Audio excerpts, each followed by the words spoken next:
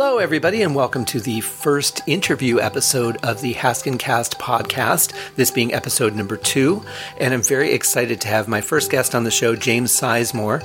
James is a very, very intelligent orchestrator, composer, brilliant business mind, especially for the music industry, which is a very tough industry to penetrate. He's come up with a really incredible marketing strategy for this new album, but the album itself I'm most excited about because it is easily one of my new favorite albums from start to finish. It's just an amazing journey, and the marketing strategy that he and I are going to talk about is pretty brilliant too, and I think very effective. So I'm very excited to have James on the show. And to introduce his interview segment, I'm going to play part of the opening track of the album. This piece is called Smashed to Pieces.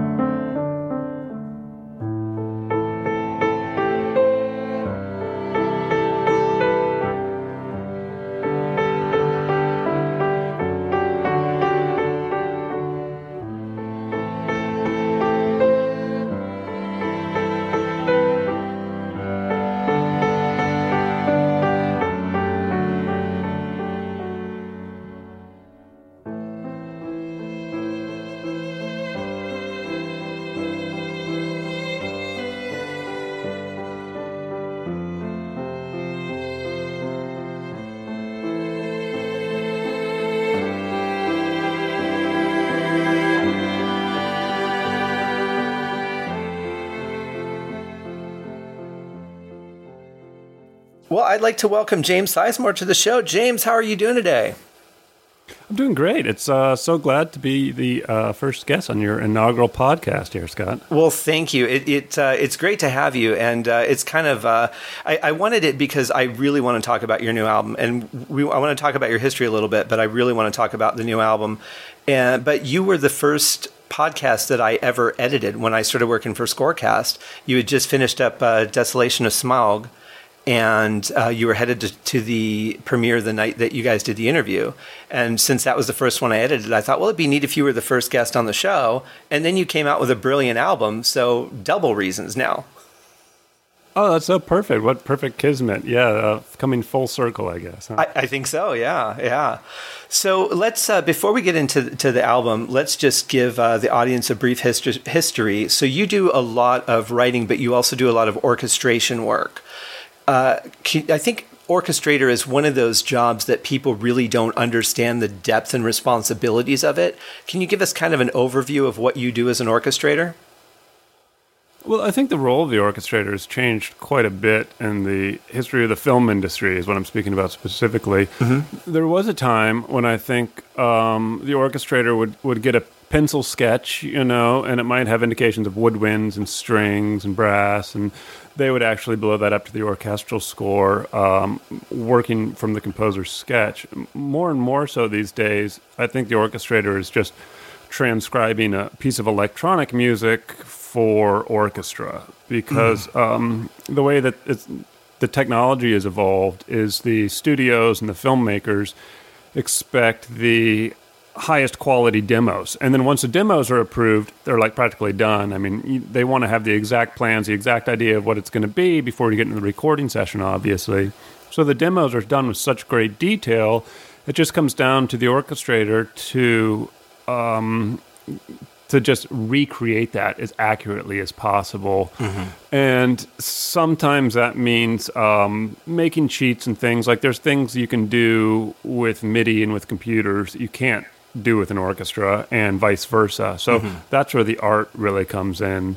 My orchestration work has mostly come down to the work that I've done with composer Howard Shore. So I always felt very grateful that I was able to work off of a pencil sketch. Howard would write a 4-line sketch, we'd copy it into Sibelius, and then I got to do the music programming, creating the demos and updating them and revising them per the filmmaker's requests, and then taking that and creating my own orchestral score out of it. I was working for the Hobbit movies with the brilliant Conrad Pope, who's probably the preeminent orchestrator in Hollywood. Oh, yeah. And so, I always had him. So my scores would always, after I created my scores, they would go to him. So I always had that, safety net beneath me to always make sure that it was going to be appropriate for the players, because he was there with the orchestra and he knew what the players could do best and how things would translate. So we always had that kind of relationship going into it. And also how the realistic, what you're writing so that it's real for actual players to play versus, like you said, what you can do in MIDI. Right, exactly. There's a lot of things like, you can hold down a brass patch for 6 bars and do a large crescendo and really get a dramatic kind of swell in the sound of your MIDI samples. But if you're doing that with a live brass section, then you probably want to save your tubas for the last bar or maybe your trumpet, so you can have some reinforcements that come in to really build up that crescendo. I mean, also, you can get a big brassy French horn sound in your MIDI, whereas with the orchestra, sometimes to get a bright French horn sound, you actually need to use an oboe an octave above to just accentuate that first harmonic, So there is, a lot of knowledge of how the orchestra works and a lot of back and forth to make the two translate. Sure. But yeah, that is really the world of the orchestrator, is taking these demos that have been approved and translating what's in the electronics to work with live musicians. Was it a difficult process in the beginning to get the feel for how to work with his music? Yes. Oh my gosh. Yeah, there's a huge learning curve. I mean, the thing about Howard's work is that he's an artist in the true sense of the word, in the sense that he doesn't want to do the same process as everybody else. I think it's really easy for people in the film industry to all want to say, this is how you do it, and to say, oh, all the scores should look the same and they should have the same layout and they should have the same formatting and this is how the score should be laid out. Whereas Howard has always been one to kind of defy those conventions and come up with his own notation mechanisms and his own methods. So there was definitely a long learning curve. But, Howard and I have been working together for a long time now. So, sure. It's a secondhand, it's a shorthand that we have now. It's kind of second nature to be able to make those understandings. Sure. But we're also not talking about simple orchestra music. We're talking about very detailed, long pieces, lots of heavy percussion and brass and, very active strings. That couldn't have been easy to jump into. Yeah, well, it's nice when, specifically, I guess I'm really kind of talking about the Hobbit movies right now, because that was so much orchestration involved, and, the most heavy lifting I've had to do in terms of working on a film in general and also doing orchestral scores, but there's a precedent there because you have Lord of the Rings. So sure. I had spent a few years preparing the Lord of the Rings live projection, so I was preparing the scores and updating all the orchestral scores and getting all the synchronization and technology together. So I knew the Lord of the Rings music backwards and forwards. Yeah. I knew exactly what that sound was. So when it came time to do the Hobbit movies, I already had that skill set. I already had that understanding of what, these films should sound like. Mm-hmm. So when you guys go into a new project now that obviously the all 6 movies are done and you're going into something completely different, does that learning curve start over, or is it something that you've just built a good enough relationship and you understand his composing now to where you could pretty much orchestrate anything he does? Yeah, I think each project is kind of different, and that's what's so fresh about working with Howard, is that the way that he approaches each score, he kind of wants to start with a blank slate and redefine how he's going to do it. Like if you look at his over of his work, of the repertoire that he's created over the years, not that much of it sounds like Lord of the Rings. Right. There's got Lord of the Rings and there's Hobbit, but then there's, things like Cosmopolis or Maps to the Stars or, the projects he's done with David Cronenberg, not to mention things like Single White Female or Big. Right. They all have very different kind of sounds and approaches. So there is that. Each project that he does kind of, is, a different, fresh approach. And more so, we're trying to get out of some of the paradigms of the film industry. We're trying to do, to not do demos, not do orchestral MIDI demos, but to do, live piano playback or hire 4 or 5 musicians or finding ways to reapproach the demo process. And that limits the films that you can work on. I mean, the big studio films, they really want to hear really detailed demos, but those big studio films, everybody wants to do those movies, because, well, they pay well, but also because it's big and popular and it's prestige and stuff.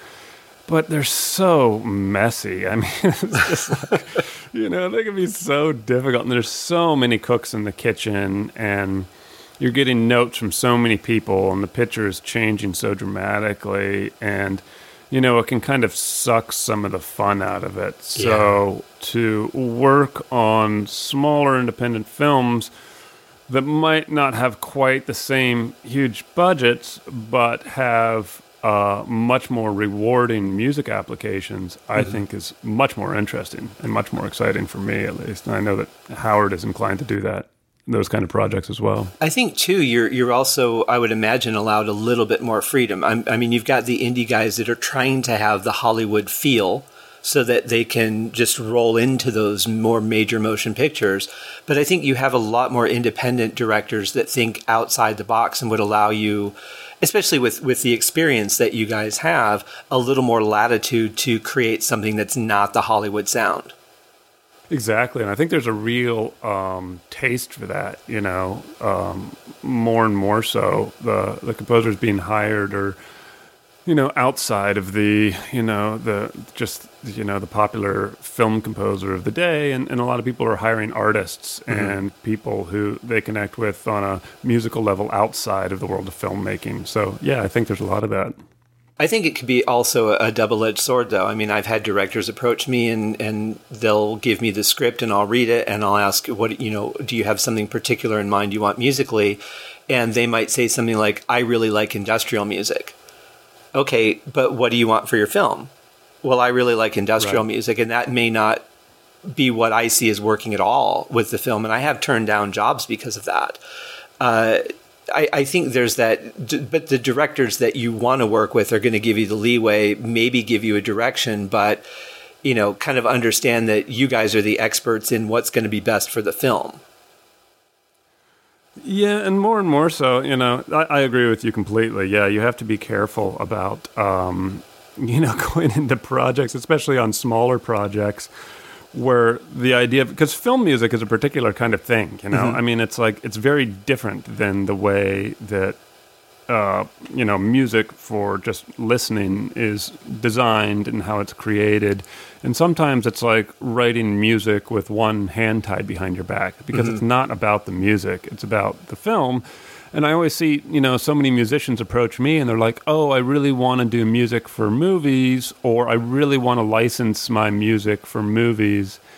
And, I tell them, oh, well, if you want to do that, then go study filmmaking, understand the mechanisms of film and how music works and what the role is and how it shapes tempo and pacing and how it frames shots and, how it really works for character development and creating continuity and unity and what it means to even do film music, So I think there is a valuable kind of understanding to really dig into that world. And it's definitely a particular thing, film music, yeah. It is, and it's designed to be something that's more felt than heard, except for certain times where it's really meant to be a character almost in the film, like, using the classic example of Jaws, that's specifically used as a trigger. But in general, the music should just be there to enhance what's going on and not dominate it. Yeah, and I must say that, my favorite part of the filmmaking process is really the collaboration, is like working together with a team of people who's all contributing to make something bigger than anything you can just create. And I really like that back and forth and the collaboration. And, and I have a great appreciation for good ideas. I'll think, that's a good idea. I'm really happy with what I'm doing, until somebody presents an idea that's better. And then when I see it elevated to a better place because of a good idea, then that becomes a really rewarding experience for me.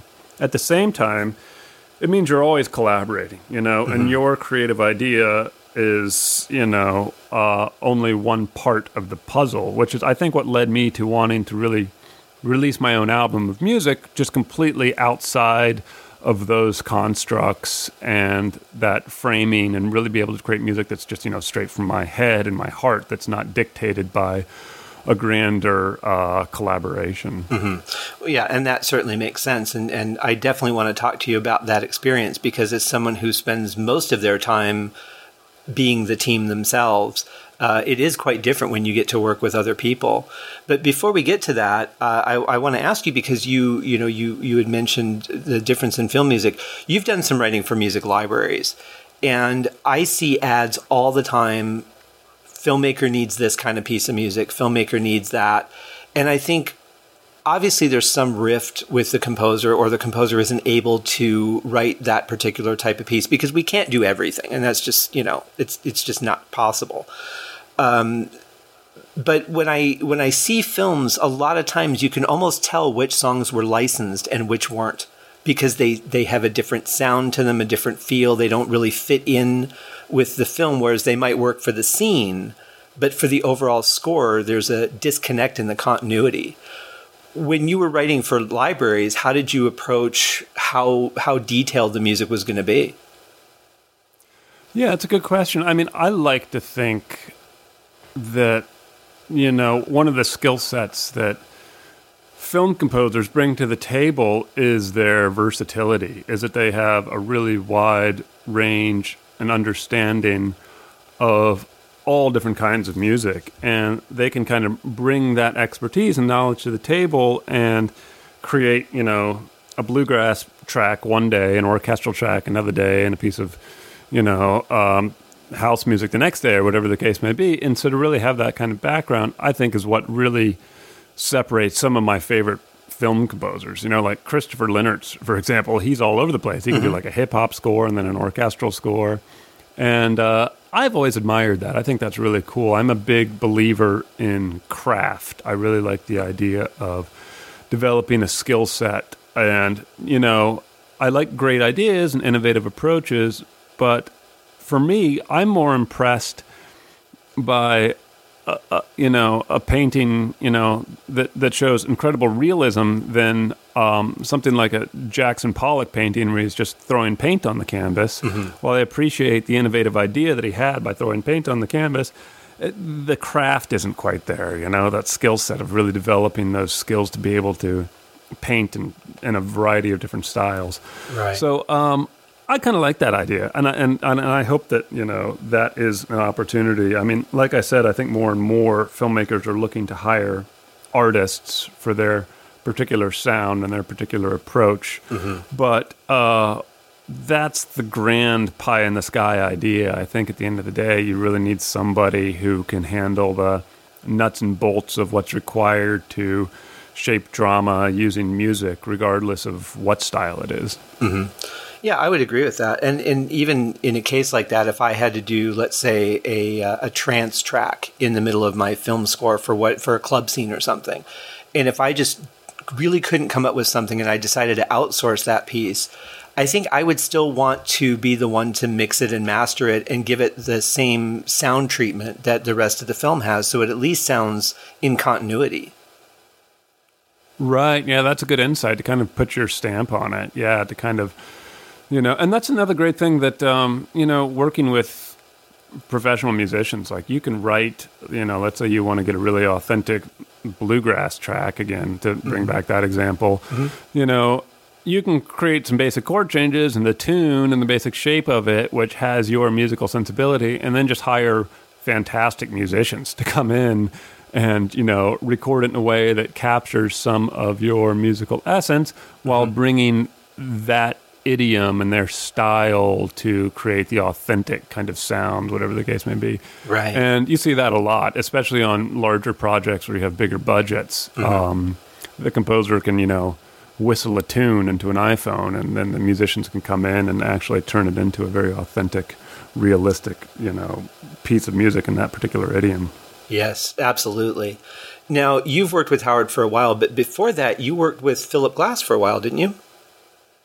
Yeah, I worked I went to school in Colorado. I did my undergrad at a liberal arts school called Colorado College and studied music. And I'd been doing music ever since I was young, all kinds of music. I played flute and youth symphony. I took piano lessons from a young age, and then I got into drums and started playing jazz and progressive rock. And then I got to college, and I got into world music and played in gamelons and experimental bowed piano ensembles and African drums. And then I was playing in my band, and my parents were always super supportive about music. I told them I wanted to major in music in school, and they were like, "That's a great idea," Good. Which I think is pretty rare, Yeah, it makes a big difference.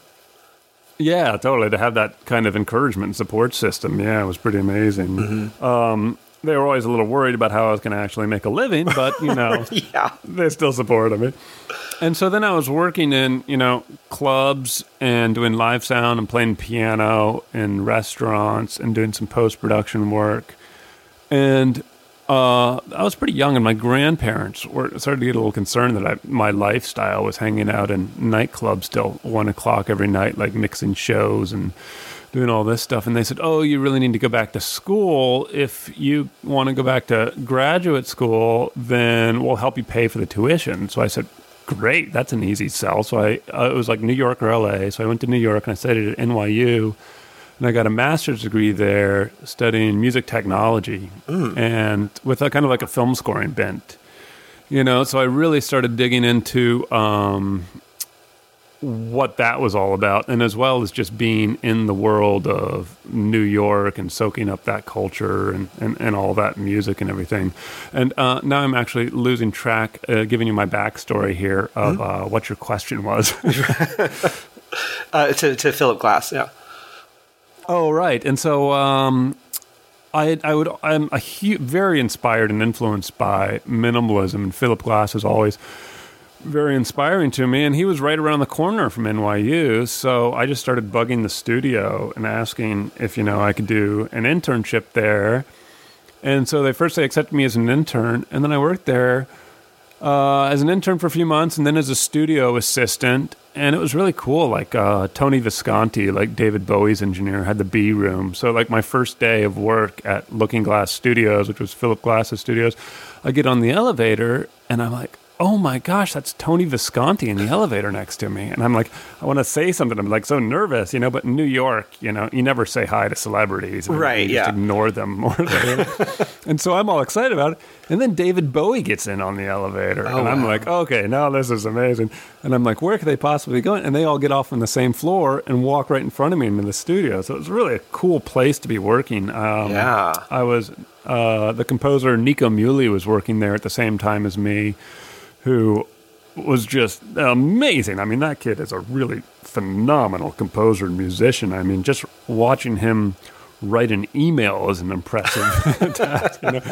So to be part of that environment and in that world for a while was really inspiring. While I was there, he did a movie called Secret Window. He did a movie called Taking Lives. He did a timpani concerto. There's a lot of cool stuff going on. Sadly, that studio is now closed. It's a valuable piece of real estate in Soho. So like every other studio in Manhattan, it's shut its doors. But for the time, it was really fantastic. And I created some great friends and people in the industry there that I still keep in touch with today. That's awesome. And, a lot of studios are closing, and I've been watching that in LA going on for the last few years. And The Bridge just closed in LA a couple of months ago, and had a great time there. We recorded an episode of Scorecast there the week I moved to LA. And it's a shame to see some of these, because the sound, there's so much history, and they're just beautiful places, and the energy in those rooms is just, it's like nothing else.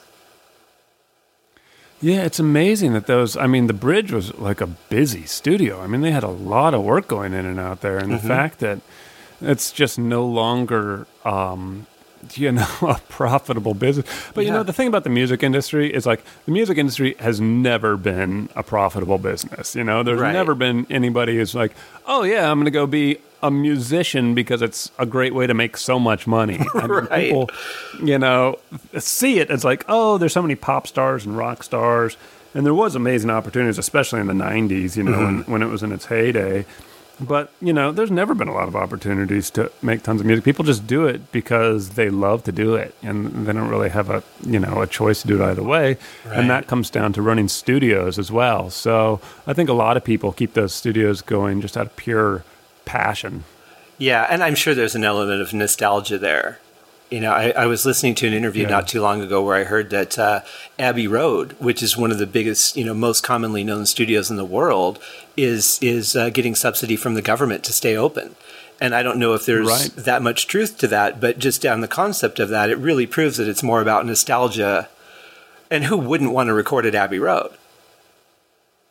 Yeah, I mean, it's like, that's true. It is subsidized by the city as a national historic location, and they have tours that walk by and point to the studio. And then Abbey Road is also stretched out to they're providing their educational series, and Peter Cobham has been developing a great set of plugins with the Abbey Road brand on it. So there is a lot of that, which is the nature of, I guess, what studios have to do to stay alive these days. Yeah. Which is sad because, you get into this paradigm where everybody's just sitting in front of their computer screen and thinking, oh, this is how music is made. And you get locked into the capabilities of what the technology can do, and you lose sight of what's really possible with amazing musicians and amazing studios. Well, I think you're missing a couple things. You're missing, one, the energy of working with other people. You're missing that creative juices flowing from person to person, like you were talking about working within the team. I remember when I met Roger Glover from Deep Purple and Rainbow, and he asked me what I did, and I told him, I said, well, I'm working on my I think I was on my 7th or 8th album at the time. And he looked at me and he just said, I don't envy you. And for the longest time, I couldn't understand what he meant. And then it kind of hit me as I've seen, more footage of bands like Purple in the studio and how they really work together. What a beautiful, and I've played in bands, but it's usually one person comes up with an idea and everybody works on that idea. But they kind of all work on something together, and there's a unity and a musicianship with bands like that. It took me a long time to understand what he meant, and then I started just feeling sad. I'm like, well, maybe I should go find some other people.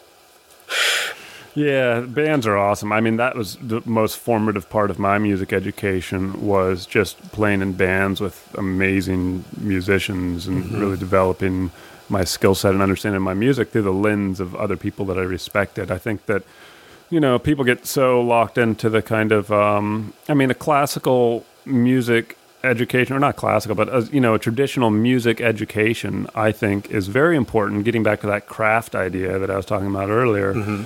But the experience that you gain from, improvising and playing with other musicians is a completely different side of understanding music, which is so instrumental in understanding how music works and how to write it, Yeah. It's funny, too, because when I first heard Frameworks, which is your release, the first thing I thought of was, wow, this really feels like a Philip Glass style album. And that's not something that I say often. And I didn't know at the time that you had worked with Philip. I think I knew that probably at one point and had forgotten. But it definitely reminded me of his albums, Glassworks, which is one of my favorite albums and maybe one of the reasons that I'm drawn to this style of music.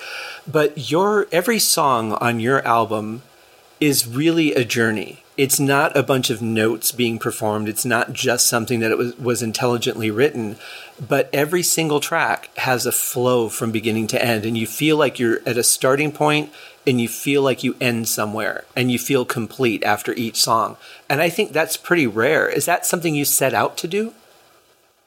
I'm so glad to hear you say that, because that was such an intention of mine to really create an album which had a shape from start to finish. I mean, in this world of streaming and singles and digital downloads, the whole idea of releasing an album is almost a moot point. I mean, Kanye's constantly, adapting his album. He adds new tracks onto his album all the time, or just releasing one single at a time or something, or whatever the case may be. So to be able to release an album and have an overarching kind of design to it, and for that to actually translate to the listener, makes me so happy. I'm so glad that comes through. And the design of the music was, it is influenced by my personal style, and I do have a minimalism bent, which is, partly because I'm inspired by Philip Glass, as well as tons of other minimalist composers, but also because I so much of my music is so rhythmic based from my experiences as a drummer, and also particularly studying world music. So I know that was the case for Philip too. He really spent years delving into Indian classical music. For me, it was Indian classical music, and especially West African drumming and Balinese gamelan, and those kind of more rhythmic-based understandings of rhythm, understanding additive rhythms and polyrhythms and stuff like that very much inform my process. So it has that kind of musical styling and my stamp and my sound, and almost all of my concert music shares that kind of design. But then the larger idea for the album was to create for each piece a point of inspiration, and I find that when creating a piece of music, the hardest part is sitting down and figuring out, what is this piece of music about? But you can write a piece of music about just about anything, pictures at an exhibition, or the steps of Central Asia, or traffic on the Brooklyn-Queens Expressway. I mean, those are all elements and ideas behind pieces of music, and then how you shape those ideas into a larger musical structure is kind of the fun of it. So for my album Frameworks, I approached each piece based on a geometric design. And I got really geeky. I found this website of open source public domain geometric representations of mathematical ideas, and I would just go through it and just look at them for the actual aesthetics of it, for the beauty of how it kind of applied to a certain idea,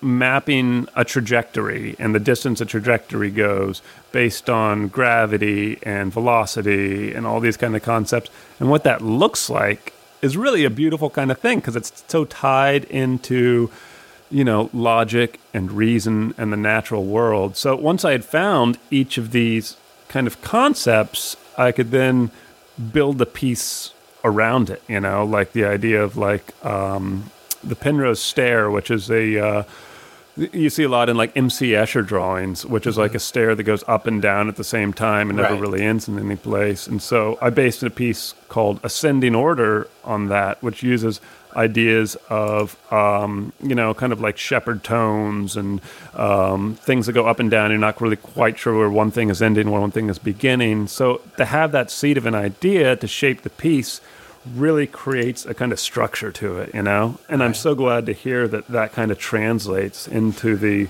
listening experience, because I think that's a really cool way to think about music. I think it is too. I think it's a really fresh approach too.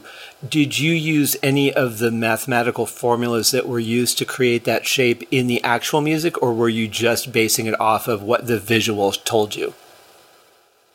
Yeah, it was more about the visuals, and just being inspired by more about the concept of the idea. It's there's a piece called Trajectory, and the image was based on different velocities, the distance it goes and the height that it goes. If you're launching, let's say, a rocket into the air, how long it takes before it comes back down again, and looking at that image and then shaping the music to kind of follow that kind of shape, to kind of have those arching kind of larger, each trajectory is shooting off higher and higher, making further distance, extending the range of the music.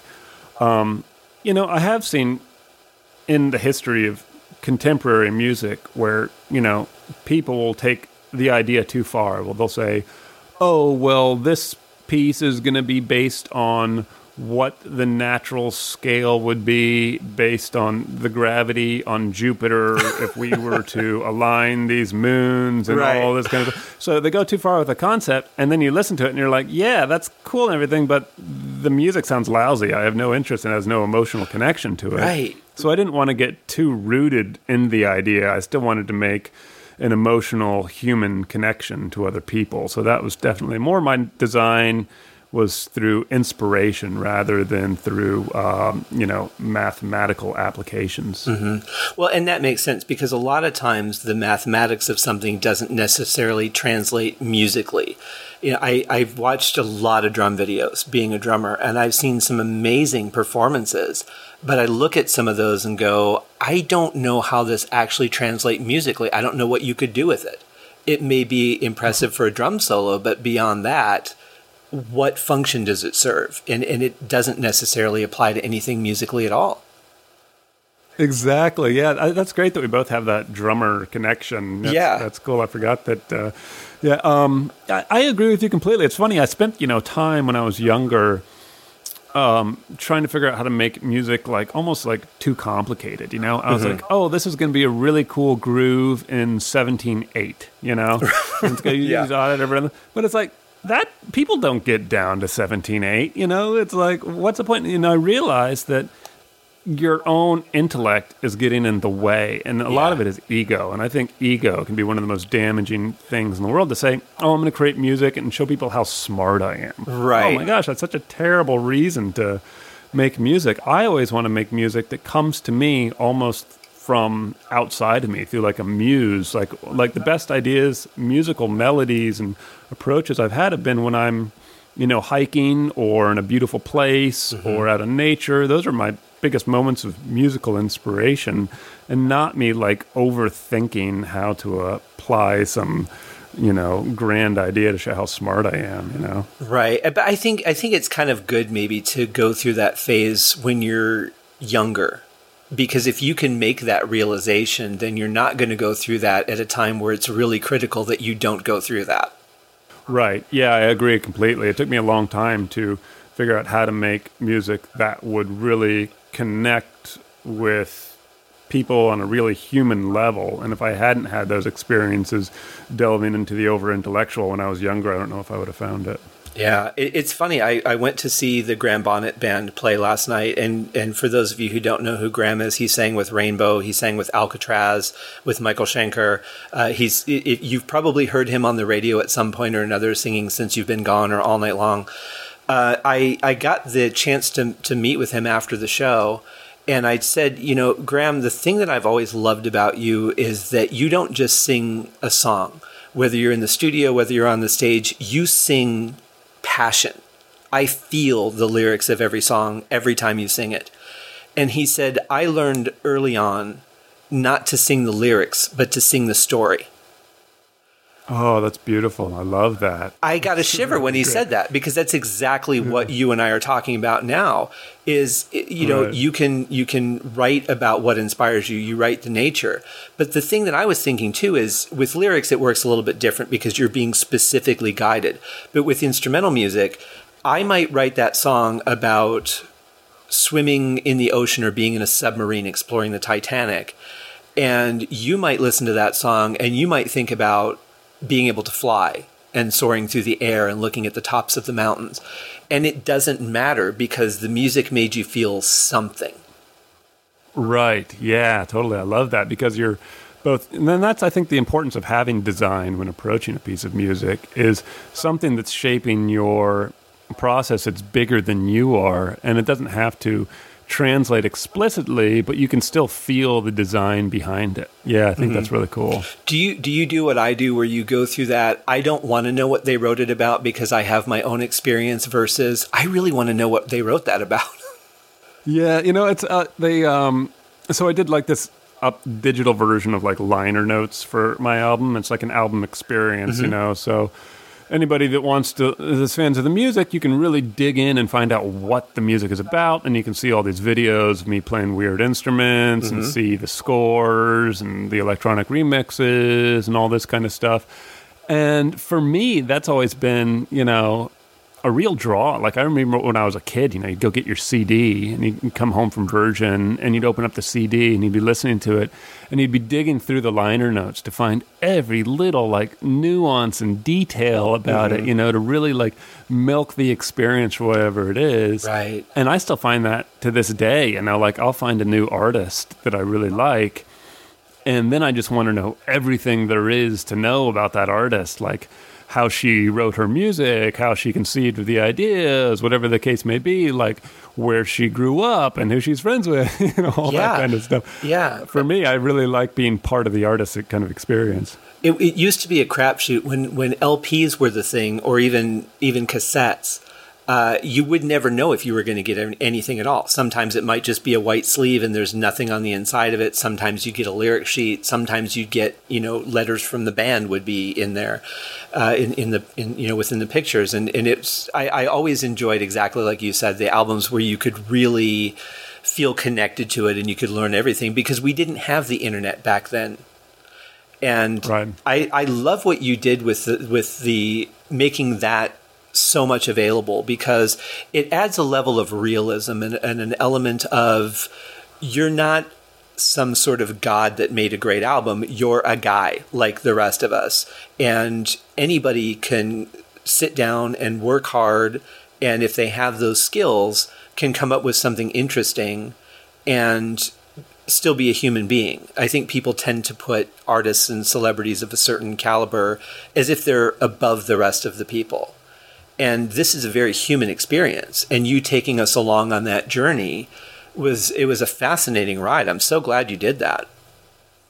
Oh, thanks. Yeah, I'm glad you responded well to it. Yeah, the people who've gone through it, it's a 7-day experience for anybody who wants to know more about it. Mm-hmm.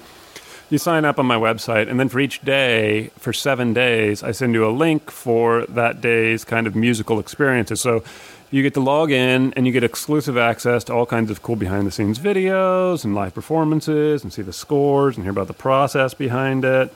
And so it really allows you to kind of like dig in, behind the music a little bit. So I'm glad that, you connected with it. I thought it was a really fun thing to do. And for me, the music, ideally, I don't care about having, 2 million streams on Spotify. I would much rather have a smaller community of, 1,000 people that are really invested in the music and really want to support me than just a blind, huge audience of people out in the world. So my goal was to, show off who I am, and then hopefully also make connections with other people, which has been one of the most rewarding parts of the experience. Like, I had one guy who went through the album experience, and he was a author, and he wrote children's books. And I have 2 girls, they're 8 and almost 4 now. And he said, "Oh, let me send you these children's books that I've written." And sure enough, a few days later, his entire catalog of children's books show up, and my kids love them. We've had so much, fun reading these books together. And that's just one example of a lot of people that I've connected with on a really human level. And to think that, in this faceless digital age, you can connect with people in that way through music, I think is one of the coolest things you could ever do with music, Absolutely. And especially working in film, that you don't get to see people enjoying your work very often. You might hear people talking about the movie, or you might even hear them say that they like the score, but you really don't get to connect with your listeners and the people that you're working so hard to give that experience to. It's a very isolated and lonely profession, especially, unless you're touring. If you're touring and you can do some fan interaction, that's different. But apart from that, You really don't. When I was doing some research for my book and I reached out to some friends to get their thoughts on things, I didn't know how many of them actually listened to my music because they didn't tell me. And then through the course of the conversation, they would tell me, "Oh, I really like this song of yours," or "My kids fall asleep to your relaxation music." And I would never know that because people don't tend to make the effort to tell you. So you creating this experience, I'm really glad that you're getting some positive return on that. Yeah, and it's amazing how people actually support you. a bunch of people. At the end of it, I'm like, oh, it's a self-funded production. I'm really glad to make this connection with you. If you want to help support the music, here's a PayPal button. Yeah. Amazing. Like how many people will just click the PayPal button and just donate money because they're so happy with the experience and they want to make that human connection, It's not hard to contribute to an artist these days. I mean, there's sharing, there's reviews, there's feedback, there's donations. Whether you're doing like a PayPal button or like I can't think of what those accounts are called. Patreon. Patreon, yeah, thanks. But really, one of the biggest things you can do is just tell people about it. If you think that they're going to connect with that, give them that experience. That's to me one of the biggest compliments you can give an artist.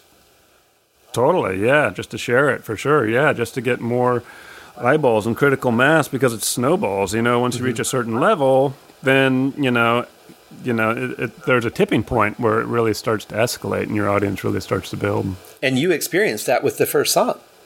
Yeah, that was amazing. I hadn't really expected that response, but so I released the video of us in the studio with the first song on the album, and I put it on Facebook, and I did some targeted advertising on it. So I put some money into it, and I said, okay, put this music in front of people who also like this kind of music, And that was a learning curve for me because I was actually surprised at just how complicated Facebook's business manager is. Trying to understand, how to do that. But, I spent 4 months writing the music for the album. Then I spent 6 months figuring out how to market it and learning all that stuff and building out my website and working on my web design skills and, figuring out how social media targeted advertising works and digital marketing works and all that kind of stuff.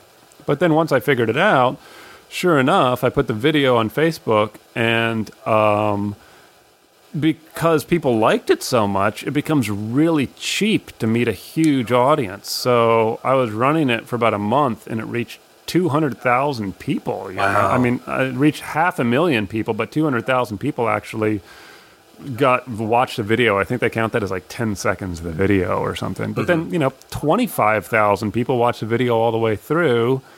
And, ideally, the way that digital marketing works, if you have 250,000 people watch 10 seconds and then 25,000 people watch the whole thing and then 2,500 people sign up for your email list and then 250 people actually buy the merchandise, then your $100 or $150 you've spent on your social media advertising, you're getting like a 10 times return on investment because people are actually buying products from you. And they're buying CDs. It's amazing. Right. I don't even have a CD player and people still buy CDs just because they want to have, a memento. They want to have something to take home from the experience. There is still that. I mean, even though that we live in a digital age, I think there's still something about having that physical piece that you can touch, that you can, like I used to take such great care of my albums.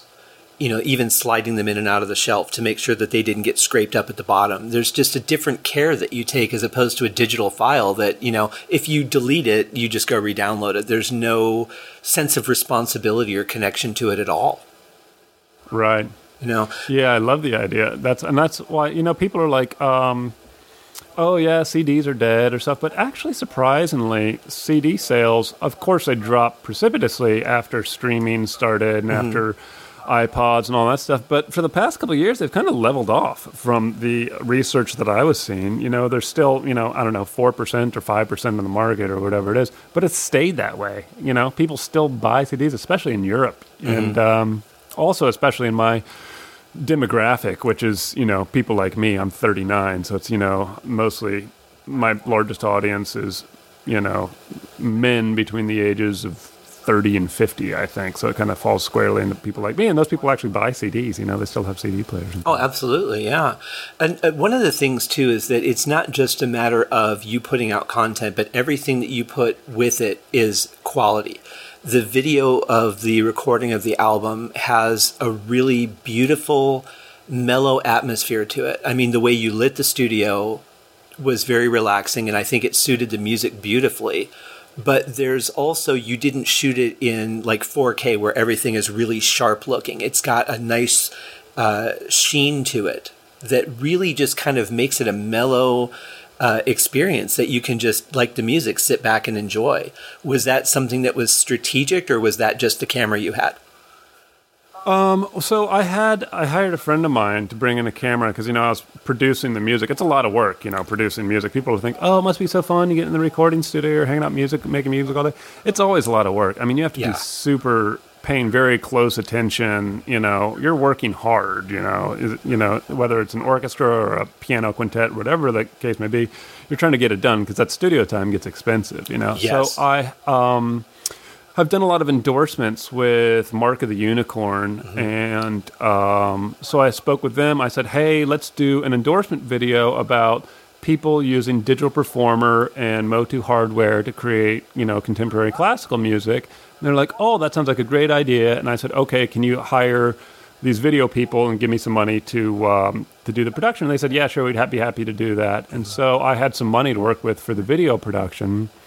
So I hired a videographer to come in, just one guy with some handheld cameras, and he just really captured a nice vibe to it, And then once I got all the footage, I was able to just cut things together. And when it all came together, it's also just, the instruments are so beautiful, and to be in a recording studio and see those beautiful acoustic instruments and their design and their performance just makes a real human connection. I think there's a real humanity that you can see behind those acoustic instruments. Absolutely. And then when it also came down to the video, it was also like, I see so many musicians today who say, here's my music, listen to my music, and you're just inundated. That's like the worst thing you can do as a musician, is run out to people and say, listen to my music, go stream it on iTunes, go stream it on Spotify, here's a link. I mean, that's like, you're like, whoa, I'm getting like, I don't even know you. Why am I going to, you're just spamming me with links,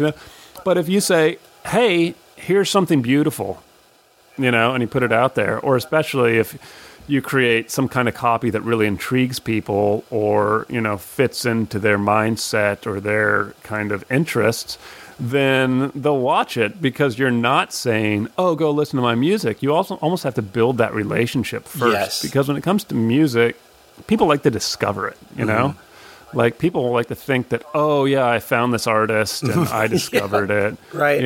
If you're shoving it down somebody's throats, they're immediately just going to get turned off. Yeah, I'm sure you get the same thing I do, where you'll get somebody requesting you as a friend on Facebook, and, you see maybe you have some common friends or whatever, and they're a musician, so obviously they're reaching out. And whenever I accept somebody, I typically, if I'm in a good mood, which I usually am, I'll just send them a nice little, hey, thanks for reaching out. It's really nice to meet you. And then I don't hear anything. And then a week later, I'll just get a like my page link, or they'll just send me a link to their SoundCloud. Like, no buying me dinner first, no getting to know me. Just here, like me and do something for me. Yeah, exactly. There's a bit of a courting process involved there. You want to make a relationship before you start jamming links down people's throats. Well, sure, because unless your music truly is the most amazing thing since sliced bread, you're fighting an uphill battle getting me to like it just because of the way you presented it. Right. Yeah, exactly. Now, I love, too, that what you included was not just the high-res copies of the songs in WAV format, but you also gave us some bonus remixes and some demos that were really interesting, especially when you compare them to the original song.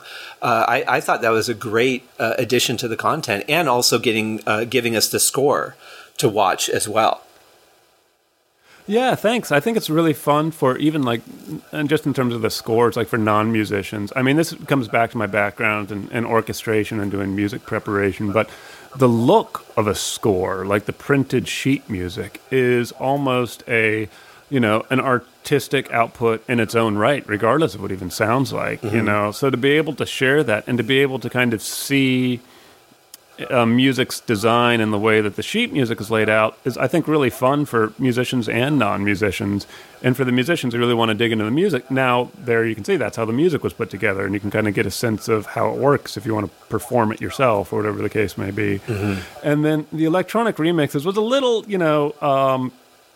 dicey, because it's like, here I am appealing to a market of people that like contemporary classical music, and then I'm taking, some of those tracks and reinventing it as like thundering, frenetic electronica, you know? So it's kind of like, there's a bit of a disconnect there. But I think that's cool to not kind of frame yourself within one particular kind of style and to be able to explore a musical concept within different constructs. I think that was fun. So hopefully people dig it.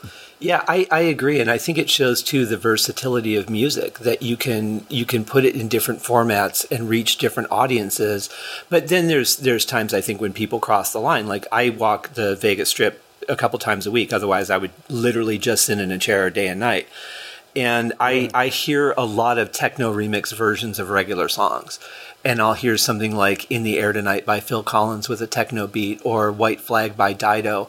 And I think this is not, I don't mind people playing with music a little bit, but you're taking something that's emotional and just sucking that out of it, which is the entire point of the song.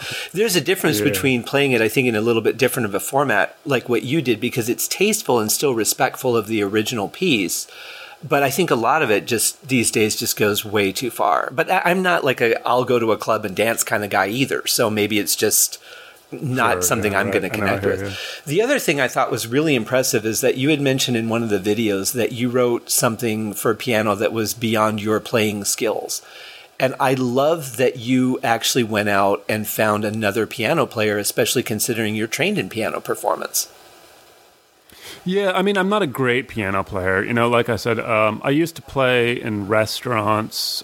Like, if I was going to really impress somebody and, like, sit down, then like, playing drums, people are like, whoa, that guy's a good drummer, With piano, I can impress people for, like, 15 or 20 minutes. Like, when I was living in Colorado, I'd play in restaurants. Then as soon as I moved to New York, I was like, oh, yeah, I'm way out of my league here. I just never really had the dedication. I mean, if you really want to be a really successful and accomplished performing musician, you just have to put the time in, I mean, the players that I know are really good at it spent, 8-10 hours a day for at least, 5-10 years really learning and perfecting their instrument.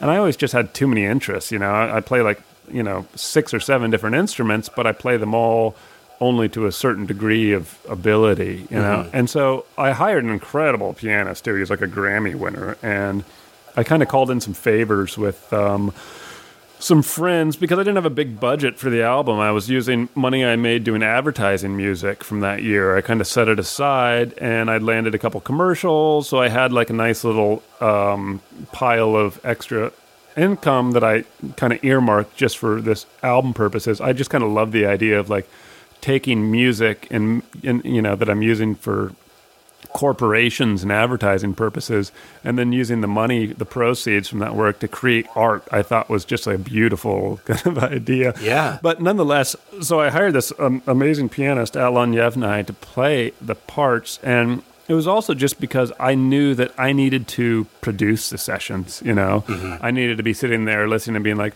okay, bar 24, we have poor ensemble. Bar 26, we need, the intonation isn't so great there. At bar 30, let's take that up a dynamic. Like all that stuff that's involved in just like producing music.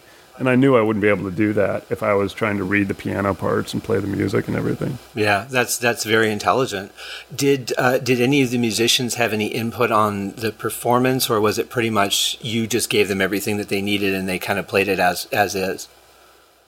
The thing that I love about, working with musicians, especially like studio musicians who have that sort of, the pedigree and the understanding is, you can just put the sheet music in front of them and they'll just play what they see and put their emotion and their experience into it. Like, I also have experience of recording in the studio with bands, and you get into the studio with a band and you say, okay, these are the chord changes, this is how the song goes. What should we do for the drum line, or what should be the drum groove, or what should we do for a bass line? And you're kind of like figuring it out there on the spot, and everybody's contributing. But the beautiful thing about sheet music, and to have that tradition of notation, is you can just put the scores and parts right down in front of them, and they'll just play it exactly as they see it, Which is not to say that those players didn't bring amazing emotion and quality of tone and performance style to the music. I mean, that's obviously the whole reason why I went into the studio to record with them. But that is a wonderful thing about sheet music, is that, there's all the details. It's just laid out right in front of you on the page. Sure, but there's still a lot of variance. I mean, it might tell a violinist, okay, you're going to bow, and here's how long you're going to bow, and you're going to bow this note, but it doesn't tell you exactly how much pressure to put on it. There is some element of what the musician feels in that moment with the rest of the musicians playing around them. Oh, definitely, yeah. And hopefully I didn't discount that contribution from the musicians, because that's the most beautiful thing about recording with live musicians. There's a great... when I was working with Philip Glass, he did a timpani concerto with this percussionist named, I think her name is Evelyn Glinier, and this amazing percussionist, and she did this demonstration where she was playing steady 16th notes on a snare drum, you know? It's not that terribly musical or interesting. It's just ticka ticka ticka ticka ticka ticka ticka ticka ticka ticka ticka ticka. And then she showed how she could take that and interpret it through her own musicianship, and took that most basic, simple idea and turned it into something just amazing, you know? So the capabilities of a talented musician to be able to reinvent something on the page to make it their own is beyond words, you know? I mean, and that's the amazing thing about just working with incredible musicians. Yeah, and certainly a trust factor there as well, I would imagine. Yeah, it's true, totally, yeah. And I know that musicians, once they have their chosen collaborators, they stick with those collaborators for a very long time. Yeah, I would think so, because it's once you build that trust, you really don't want to have to do that over with somebody else unless you're adding to the team. Right, yeah, well said. I think it's fascinating because the album, from beginning to end, it's very coherent. It's not like a bunch of individual songs in the same style. It really feels like a complete thing from start to finish, almost like a musical story that you just fill in. Like I said, whether you feel you're flying or whether you feel you're in the water, you fill in the story yourself, but there is definitely a consistency and coherency to the music. And I think from the writing to the mixing. But did you write it in Sibelius or did you write it by hand first? Let's see. So most of the pieces started with me at a piano writing out the themes, you know, so I would usually I would find this kind of geometric idea or concept, and then I would stew on it in my head this is one of my favorite things about writing music, is that sometimes like a melody or a musical idea comes to you and it feels like it kind of comes out of nowhere, you know? It just like all of a sudden you have this idea in your head, or you hear a melody or something like that, and it's just like, oh my gosh, that's incredible, I love it, it's so beautiful, I don't even know where it came from, it's kind of there. And so I would sit at the piano and kind of take those ideas out of my head and just write them out on a piece of paper to sketch out the idea of what it was going to be, you know, whether that's just the main melody or the chord changes, or even just drawing squiggly lines about the shape I want the piece to look like. And then I would take that, and because I have this film scoring background, I'm really used to working in sequencers.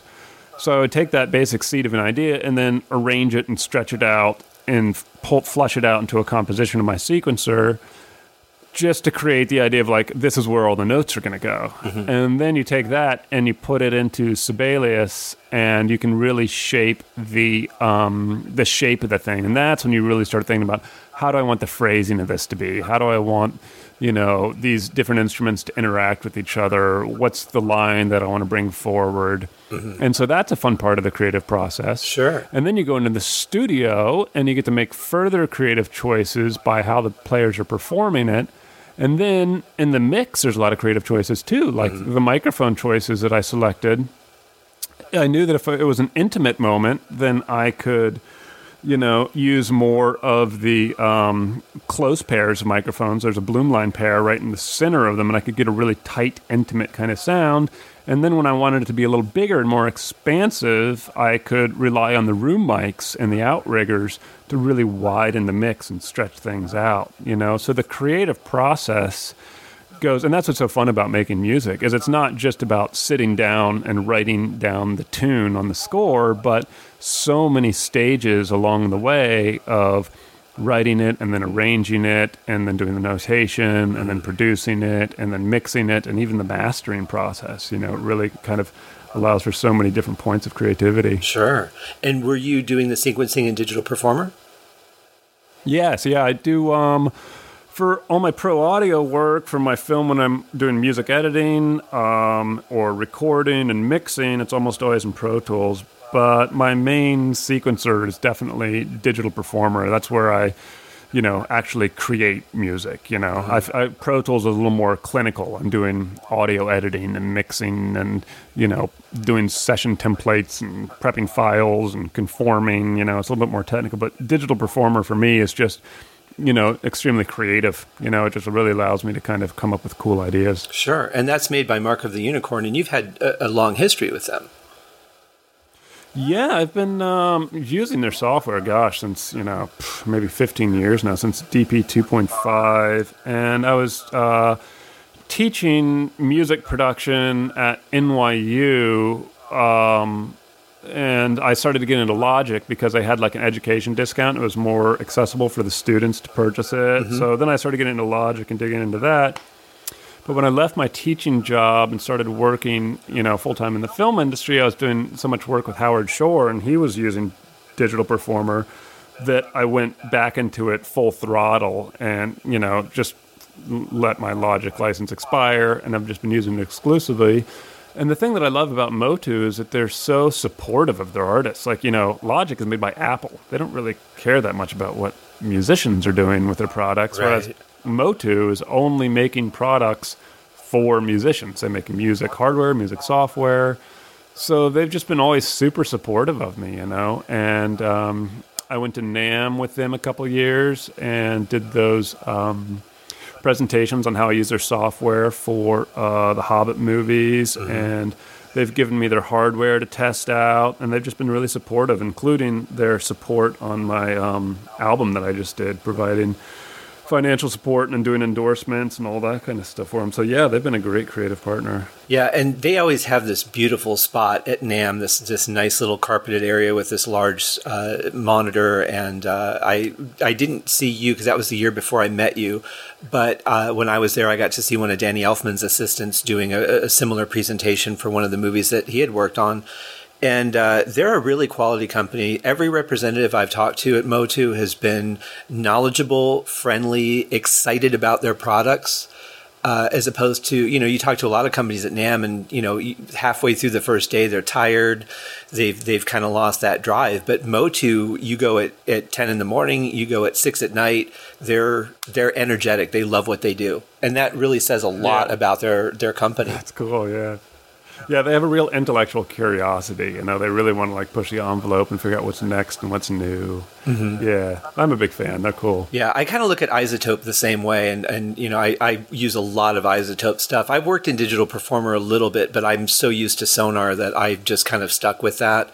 I do have... Yeah, they're all the same, really. Yeah, they are. I do have DP on my computer, and there are some features I love about it.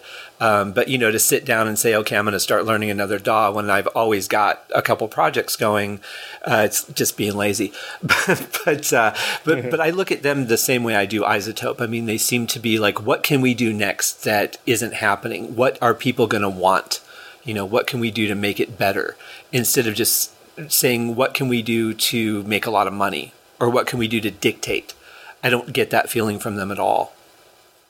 Right. Yeah, no, I agree. Yeah, they're really kind of trying to push the envelope a little bit. Mm-hmm. Well, I could talk to you all day and ask you a million questions that I'd love to know the answers to. But before we wrap things up, I do have two more things for you. You've been doing this for a while, and you've obviously put in a lot of effort to get where you're at, and you made some bold moves, which I really respect, because I think a lot of times you need to make bold turns. I want to be an intern. I want to be an intern. I want to be an intern until they just say yes. And the next thing you know, you're in an elevator with David Bowie. Right. But what kind of things, and now seeing how much things have changed and where things are at today, what advice would you give somebody who's kind of just getting started and looking at getting into this business in really any aspect?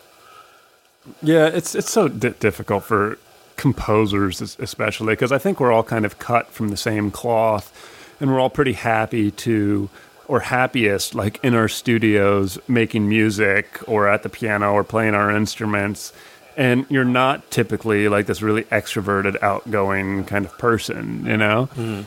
But the extroverts, I find, are the ones that win out at the end of the day. The people that are really willing to get out there and make connections and meet people and, put themselves out there are the ones that are actually making connection. Otherwise, you're just kind of hidden away in your studio and nobody knows about you. Right. Whether that's actually going out to events and making connections with people or, putting yourself out there on social media. It's like, I'm nervous about, trying to take my art and put it out in front of people and market it to people and I make videos about myself. I was very hesitant to do that, but you kind of have to make that leap because otherwise people aren't going to know about it, you know? And some people might say, oh, what's he doing? He's taking classical music and he's trying to market it on Facebook or something. I guess people probably don't say that, but, because everybody does it. But nonetheless, there is a reason to have a hang up about it. But I would say that, we work so hard to develop the skill sets of how to make music. And I spent years and years studying how to perfect the craft of making music. And I didn't spend enough time perfecting the craft of music business and music marketing. Mm-hmm. So to have an understanding of how to get your music out there, how to share it with people, and how to just connect with people on a human level, I think is paramount. Sure, you have to develop your skills. But, sometimes I find, I've worked with composers before who are working on, big projects, and have, great connections and relationships with the filmmakers and just have no idea what they're doing. Yeah. Just have so little skill set whatsoever. And we think, oh, if I just get really good, if I'm just the greatest and I just do the best that I can be, then I'll be successful. It's like, yes, that is the ideal, but there's just so much noise out there that you also have to learn how to be a human and connect with other people. So I guess, I don't know, that would be my advice, and at least, to not only focus on the music, but focus on how to make those relationships as well. Well, and I think you've walked the walk because you spent 4 months writing your album and 6 months figuring out how to market it before you put it out there. I think the thing is we write something and we want to upload it to SoundCloud. As soon as we finish it, we don't even want to master it. We just want to get it out there so people can hear it. That's the tendency. But, you got to, especially if you're doing a larger release. Even if you're just doing one song, you want to promote it properly. But if you're doing an album, if you're doing a movie, anything, really, you want it to be the best it can be. And unless you're specifically uploading a demo and saying, hey, this is a demo of something I'm working on. What do you guys think? It really should be something that people are going to be interested to hear, and they're going to associate everything you are with the quality of that piece. If it's staticky, if it's unbalanced, if it's half of it's just in the left ear, they're not going to take you seriously. Well, that's true. Yeah. You have to actually know what you're doing. You really need to develop those skill sets and perfect your art. And the thing that I love about music is that you can spend an entire lifetime working on it and never fully master it. There's always more to understand in terms of different styles of music or approach of composition or world music or how to record it and recording techniques and production techniques. There's such a world of depth of knowledge that you have to have a real passion for it, and you have to develop those skill sets, Yeah, I agree. I think it's a balance. You obviously have to have the artistic side and the creative side, but then you have to have that business sense nowadays, unless you can find a way to partner with somebody. But it seems like everybody wants the musician to be the one that takes the risk. We as a musician go, well, this is my passion, so I live it. And then you look at a PR company and they aren't going to say, well, we'll ride your passion with you and then we'll just, split the profits. It's, here's what you're going to pay us, whether we're any good or not, whether we get you results or not. We as the artists take all the risk. Right, yeah. And I think that artists, and my philosophy now, I'm also kind of anti-authority and community-driven, but I think for artists today, we're all so quick to being like, oh, if I could just get a record deal, then I would have it. Or if I could just get my music in this big movie, or if I could just... So that means we're constantly courting the favor of those in power and saying, oh, let me just suck up to this record executive or this movie executive, or, but... If you can do it yourself, it's so much more rewarding, Sure. It's like, take it upon yourself. You have all the tools. The world of, music industry has been entirely democratized through the internet and social media. Just take it upon yourself and don't try to hedge all your bets on somebody else that you think might be more successful or lead you to success, because it never really works that way. Yeah, I absolutely agree. Well, James, it's been an absolute pleasure. The last question I have for you is, where can people find you and follow you? I know you've got your website, jamessizemore.com, and everybody, that's where you can go to sign up for the album and get on that 7-day email schedule.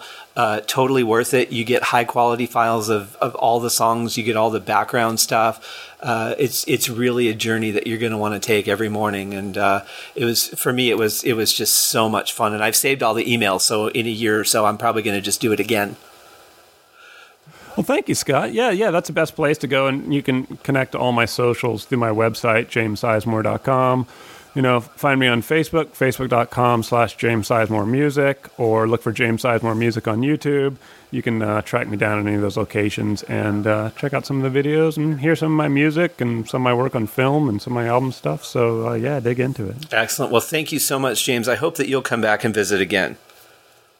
Yeah, Scott, it's been really great talking to you. Definitely on the same wavelength. In this world, it's sometimes rare to find other people you can really connect with on a human level. So I'm very grateful to be on your podcast and be able to have a conversation with you and just really dig into everything music and music industry. Yeah, I couldn't agree more. And you're right, it is hard to find those people. And when you do, you just don't let them go. So you're stuck with me. Well said. Cool, man. Thanks. Have a great day, my friend. Good talking to you. You too. Wow, that was a great interview and a great time for me, and I'm glad James enjoyed it, and I hope you guys enjoyed it too.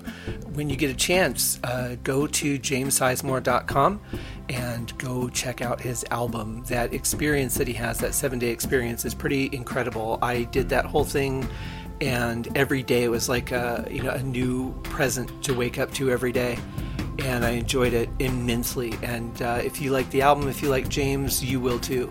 So go to jamessizemore.com and check that out. I'll have the link also in the show notes. Also, I'm going to try and see if I can do it on either my like page or my Facebook group, and have the show notes in there with the links as well. So if you can't find it on the site or on iTunes, check out my Facebook pages, and see you in the next episode.